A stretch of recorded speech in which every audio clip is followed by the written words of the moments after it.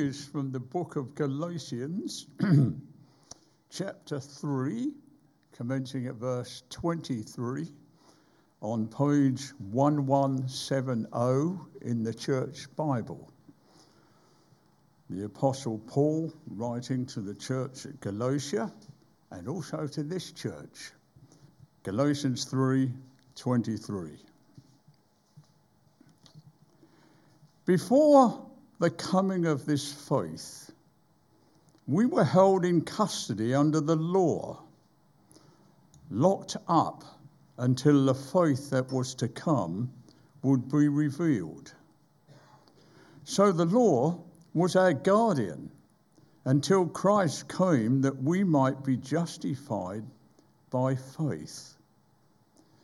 Now that this faith has come, we are no longer under a guardian. So in Christ Jesus, you are all children of God through faith.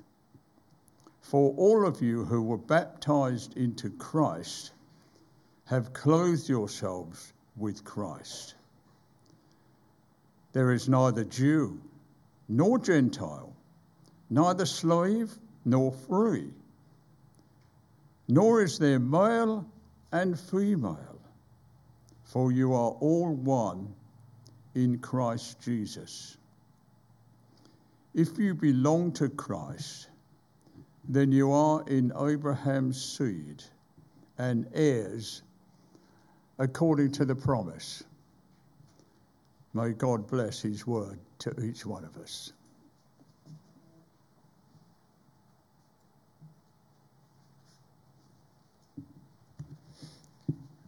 The second reading is from Luke 8, verses 26 to 39, which is on page 1037 in the Church Bibles. They sailed to the region of the Gerasenes, which is across the lake from Galilee. When Jesus stepped ashore, he was met by a demon-possessed man from the town. For a long time this man had not worn clothes or lived in a house, but had lived in the tombs. When he saw Jesus, he cried out and fell at his feet, shouting at the top of his voice, "What do you want with me, Jesus, Son of the Most High God? I beg you, don't torture me." For Jesus had commanded the impure spirit to come out of the man. Many times it had seized him, and though he was chained hand and foot and kept under guard, he had broken his chains and been driven by the demon into solitary places. Jesus asked him, "What is your name?" "Legion," he replied, because many demons had gone into him. And they begged Jesus repeatedly not to order them to go into the abyss. A large herd of pigs was feeding there on the hillside. The demons begged Jesus to let them go into the pigs, and he gave them permission. When the demons came out of the man, they went into the pigs, and the herd rushed down the steep bank into the lake and was drowned. When those tending the pigs saw what had happened, they ran off and reported this in the town and countryside, and the people went out to see what had happened. When they came to Jesus, they found the man from whom the demons had gone out, sitting at Jesus' feet, dressed and in his right mind, and they were afraid. Those who had seen it told the people how the demon-possessed man had been cured. Then all the people of the region of the Gerasenes asked Jesus to leave them, because they were overcome with fear. So he got into the boat and left. The man from whom the demons had gone out begged to go with him, but Jesus sent him away, saying, "Return home and tell how much God has done for you." So the man went away and told all over the town how much Jesus had done for him. Thanks be to God.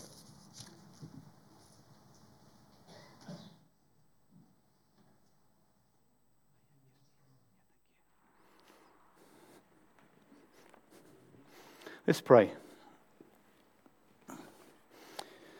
Heavenly Father, may my words be few, our understanding great, and our response true. Amen. Tim, you were worried about the time. You don't need to worry. In my nerves, I've been drinking a lot this morning, water. So we're going to be okay. this sermon this morning will not reach the heights of last Sunday. I will end up nowhere near the ceiling. There'll be no danger of me hitting my head. There'll be none of you, more sort of motherly concerned ones, that were keeping an eye on the bottom of the ladder, making sure that it stayed where it was meant to be. There'll be no blokes like me going, go on, Tim, you can do it, go on, do some more fancy feats. Today's sermon is literally going to be staying on the level. And that's exactly what Paul was worried about with the faith of those in Galatia. So here he is. Now, of course, hairstyles change. In those days, you kept what little hair you had, and you kept a little island on the top. But that's the classic painting, apparently, of Paul writing. He usually got an amanuensis, which is like a secretary doing the typing, non-typing, and which is why, sometimes he says, I write this with my own hand. He's basically saying, this is so important, I'm doing the job myself. Which I thought was quite interesting. So he's worried that the faith of the Galatians has not taken off on that ladder that we looked at last week. It's stayed grounded, but it's not lifted off, and we're going to be looking at that. Now, I've been doing some research, as you'll be glad to know. Would you like to see the envelope that the letter to the Galatians was posted in? Yes. Okay, so can I do this bit? Is this that one? There it is. Yes, there it is. So that's proof of my research. So that's what was going on.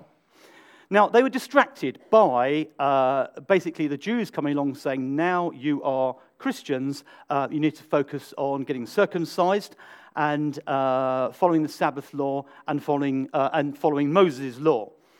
And so, let me just check this. Is this going now? Am I aiming it the wrong way? Is it me? Do I need to turn it on? Okay, there we go. Hey. There we go. So Genesis 17, this is what the Jewish understanding was, that you'll be circumcised and the flesh of your foreskins. Oh, and it shall be a sign of the covenant between me and you. Now, more research. Would you like to see a picture of the first circumcision? No. Okay. The photo was taken just before. Okay, there we go. And not surprisingly, there's a little bit of resistance to this. And so the Jews were concerned that the Gentiles, the non-Jews, hadn't changed their way of life.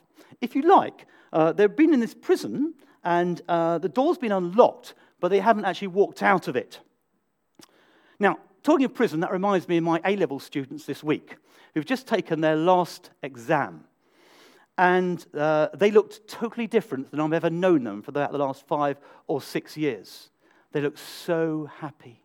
They were ecstatic. I don't know if you've got one in your house. Oh, have you got one here, maybe? Yes. And they look totally different people. I'm like, have I taught you for 5 years? Because they've just been released from school. There's going to be no more registers, no more school food, no more timetables, no more, is my school uniform long enough, wide enough, covering up everything, all that stuff. No more fire drills in the rain or the snow. No more being nice to the people. They can be real to each other. They can enjoy passing their driving test, going where they want, when they want, at least until the bank of mum and dad is needed. But it will be like saying to my A-level students, why don't you stay? No way. They need to get out. And Paul is saying to Peter, back in chapter 2, why are you ordering the Gentiles to live as Jews? They had this gift of faith that I want them to be enjoying. So chapter 3, now Paul says, now consider how you were saved. Take a minute to think how you were saved. So, brief bit of interaction here. What was the main driver that led you, if you're a Christian, to be saved? Okay, so Sample, the vicar, went to a mission. Both of you went to a Billy Graham mission. Okay, Billy Graham came over here in 1955, although that wasn't the time that you went, and was it?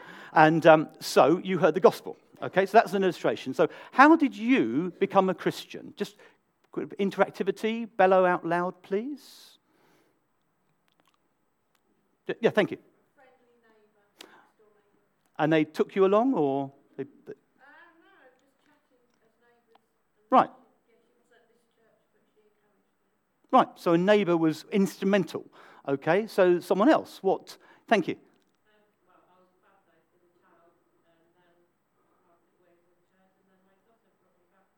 Your daughter? Fantastic, which is why we put lots of emphasis on children's work is great for children and the whole age range. It does fantastic work. Okay, brilliant. And someone else? Different? Thank you, over there. Sunday school, ditto, that's important. And there's a theme here, isn't there, Tim? Isn't that great? All this investment. And so no one said, well, it's because I was very clever, or I've worked out the gospel, or I've read it in Hebrew, and I know the original, and that kind of thing. Did you notice with the creed, we weren't saying, thank you, I believe, and God, thank you, that I had the brains to understand the gospel, or that I could understand the Bible in that way. It said, the creed said, I believe in God, I believe in Jesus, I believe in the Holy Spirit. So the emphasis is on that belief, which is a gift that God has given us. Okay, that's good. So, just leave that for you to read. And in verse 4, not verse 4, it says, you heard and received it, that's verse 2, not through observing the law. This is where we bring in Abraham. Okay? The promise to Abraham. Leave your country, your people, your father's household, and go to the land I will show you. I will make you into a great nation, and I will bless you. I will make your name great, and you will be a blessing. Who's doing all the work here? God's doing all the work. Okay, so Abraham is believing. Fantastic. Abraham is the physical and the spiritual father of the Jewish race. And now he's the father of the Gentiles, the non-Jews. Philippians 3:3 says, we are now the circumcision, but we don't need to have anything done downstairs. It's simply, we in our hearts, we've been set aside by faith. And that's another way of putting it. The blessing promised to Abraham would come to the world. Now, hands up. Who watched Harry and Meghan and the royal wedding production? Okay, right. Now, if you watched it before, there was a lot of protocol, wasn't there? Loads of it. You know, this is the royal bucket that's been there for 500 years. This is the path that they've been doing it since Henry VIII. Windsor Castle, There's a lot of protocol. But it led up to something that most people find rather exciting, okay? It was the actual appearance of the royals. So the protocol and all the detail and the observance and things we've been doing historically for centuries, the bit that was leading to was a bit that excited people, which was Harry and Meghan and Bishop Michael Curry doing one of the greatest sermons ever, okay?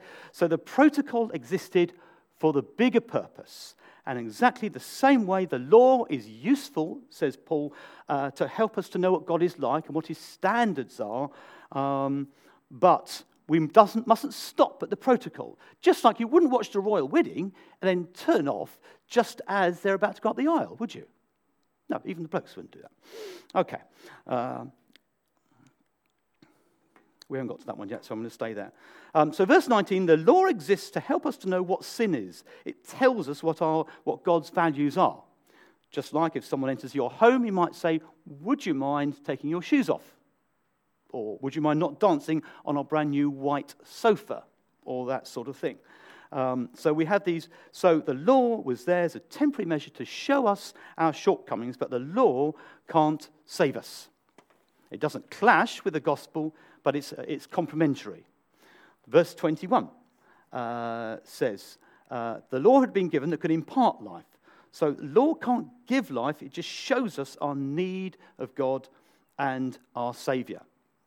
It's preparation for the gospel. So in the passage, it says here, verse 23, we were held in custody. So again, we've got that prison idea of needing something to help us. Very easy to find out and know that we're sinners, but we need something to help us. Now, verse 24, I like this because there's an illustration of going to school. for the Greeks, which the boys, if they were rich enough from families, were taken to school. They were taken to school by the servants. I just want to put this in, quite interesting. They only had one teacher. There were about 10 or 20 boys. They started at the age of 7 till about 14, and they learnt the 3 R's, reading, writing, and arithmetic. But also, they did wrestling in the afternoon, and physical exercise to prepare them for the army.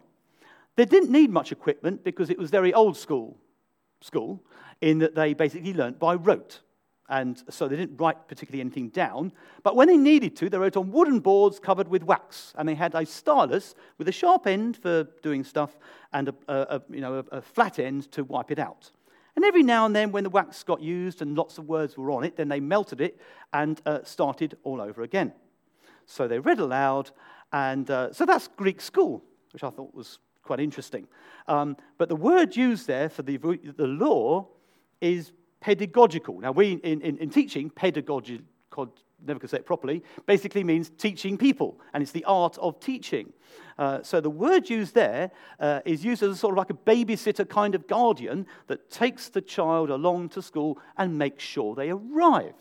Because sometimes these 7 to 14-year-olds maybe didn't want to go to school. So nothing different there.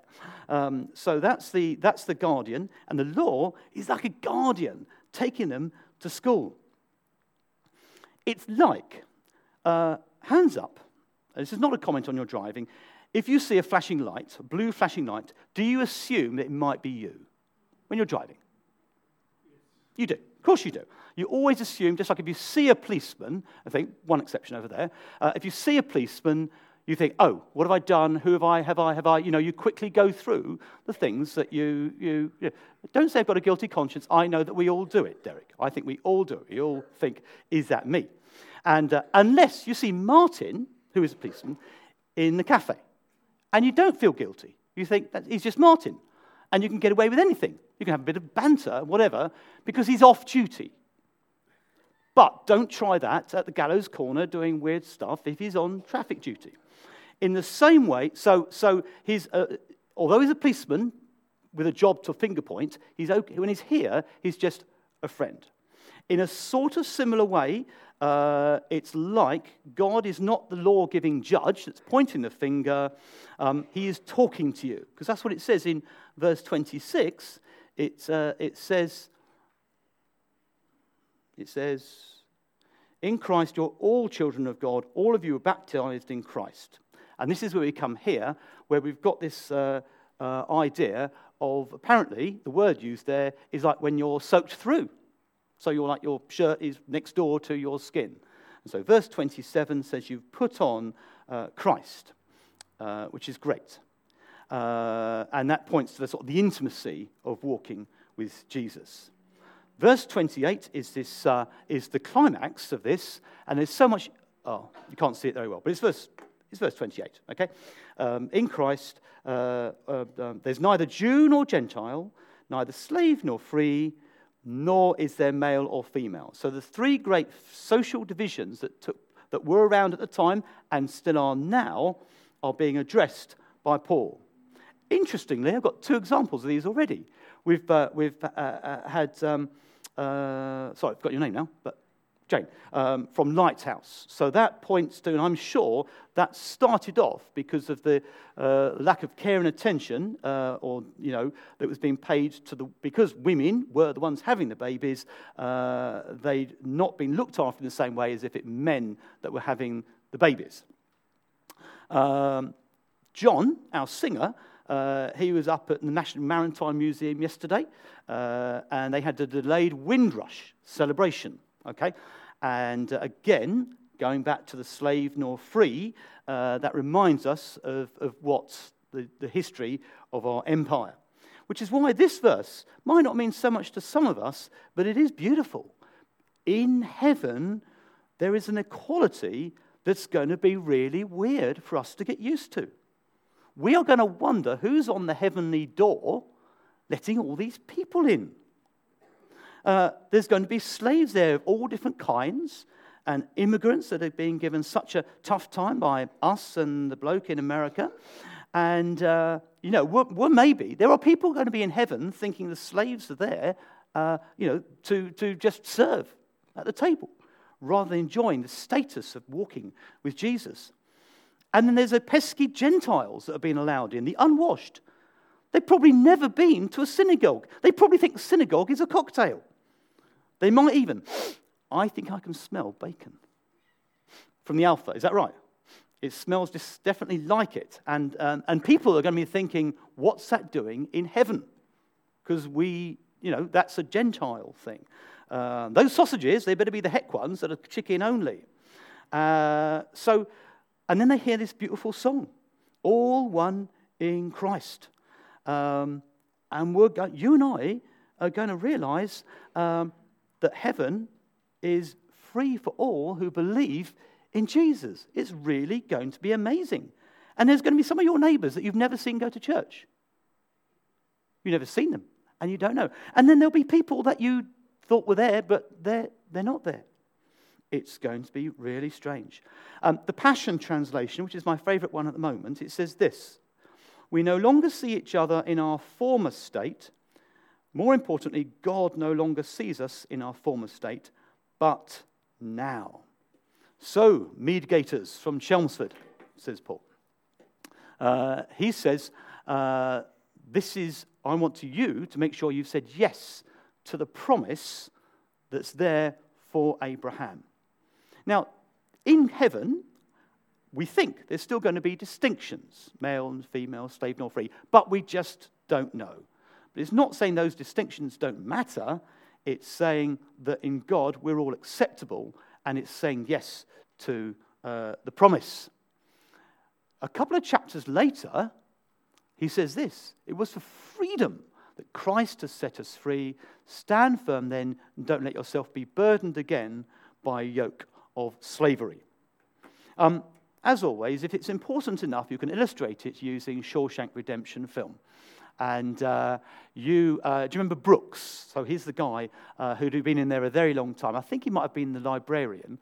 And basically what happened is that he was finally let out after a very, very long time. And but he was so got used to prison life, he couldn't cope with the outside. He couldn't cope with the freedom. And very shortly, he ended his life, and because he couldn't cope with this freedom. And this is where this classic statement comes up here. I guess it comes down to a simple choice. Get busy living or busy dying. And so the idea is that we're busy walking with God and not giving up, but not getting enchained in this the law. Because the law, believe it or not, I was a very sincere, very nerdy kind of teenager. And I went to church with a very serious look to make sure I did and said the right thing. It was very legalistic. Some of you I know come from that kind of conservative background. And so it took a long time for those chains to fall off me. I was a good Christian, and I did everything that I needed to, but I wasn't enjoying the Father heart of God. I then started going to a church up in London. Dr. Kendall was the preacher. He started talking about the Father heart of God. Floyd McClung wrote a book called The Father Heart of God, and I finally started to get that he wanted that walk with me, not just me ticking off the boxes of my Christian faith. Like I said, conclusion. This will not reach the heights of last week's sermon physically. And in a similar way, the faith of the Galatians was in danger. They had a faith, but it hadn't taken off, and it hadn't reached those heights. I've got some questions for us to think about, and I want to really encourage you, particularly if you've maybe never done this before. The theme we've looked at here is the difference between under the law and obeying the detail of what God has given us, or are we living as children of God with the freedom that gives us? So here's some questions which I think are really good, and you don't need to pick which one when you're being prayed for, but just ask if God is speaking to you about any of these things. Sorry, it's a bit small. How are you getting busy living? What habits or attitudes threaten to make you a slave? So you're more worried about whether you've done them than pleasing your Father. Next one. Will you rely completely on God for salvation, or have you got a checklist of things you have to do to stay in good standing with God? My church, first church, was so legalistic that we had a book, I think it's called the light blue book, called The Rule of Life, and it had 50 topics to do with your love life, your home life, your service life, your school life, and you literally went through to tick off all the ways. And so it made me a very careful Christian. That's where I didn't get the heart of the Father. It's obviously always good to ask yourself what God is speaking to you. But anyway, so finally, a couple more for you is this one. Will you let the Holy Spirit make adjustments in your life? Maybe you want to just pray for that you would understand God more as a loving, caring Father. And then the last one I thought quite interesting, this one. Will you trust what the Holy Spirit says to you, or must you have affirmation from other people? Hopefully you might argue you get both. But here's the question there is, which is more important to you, God's well done or people's well done? Let's pray. Thank you, Lord God, that you've given us a living relationship with you. Thank you, we've not come to church today just to tick off the boxes on our checklist of faith. Thank you that in our songs we worship you. In our creed we embrace you. And in the week ahead, we just want to say, speak, Lord, your servant, your son, your daughter hears. Amen.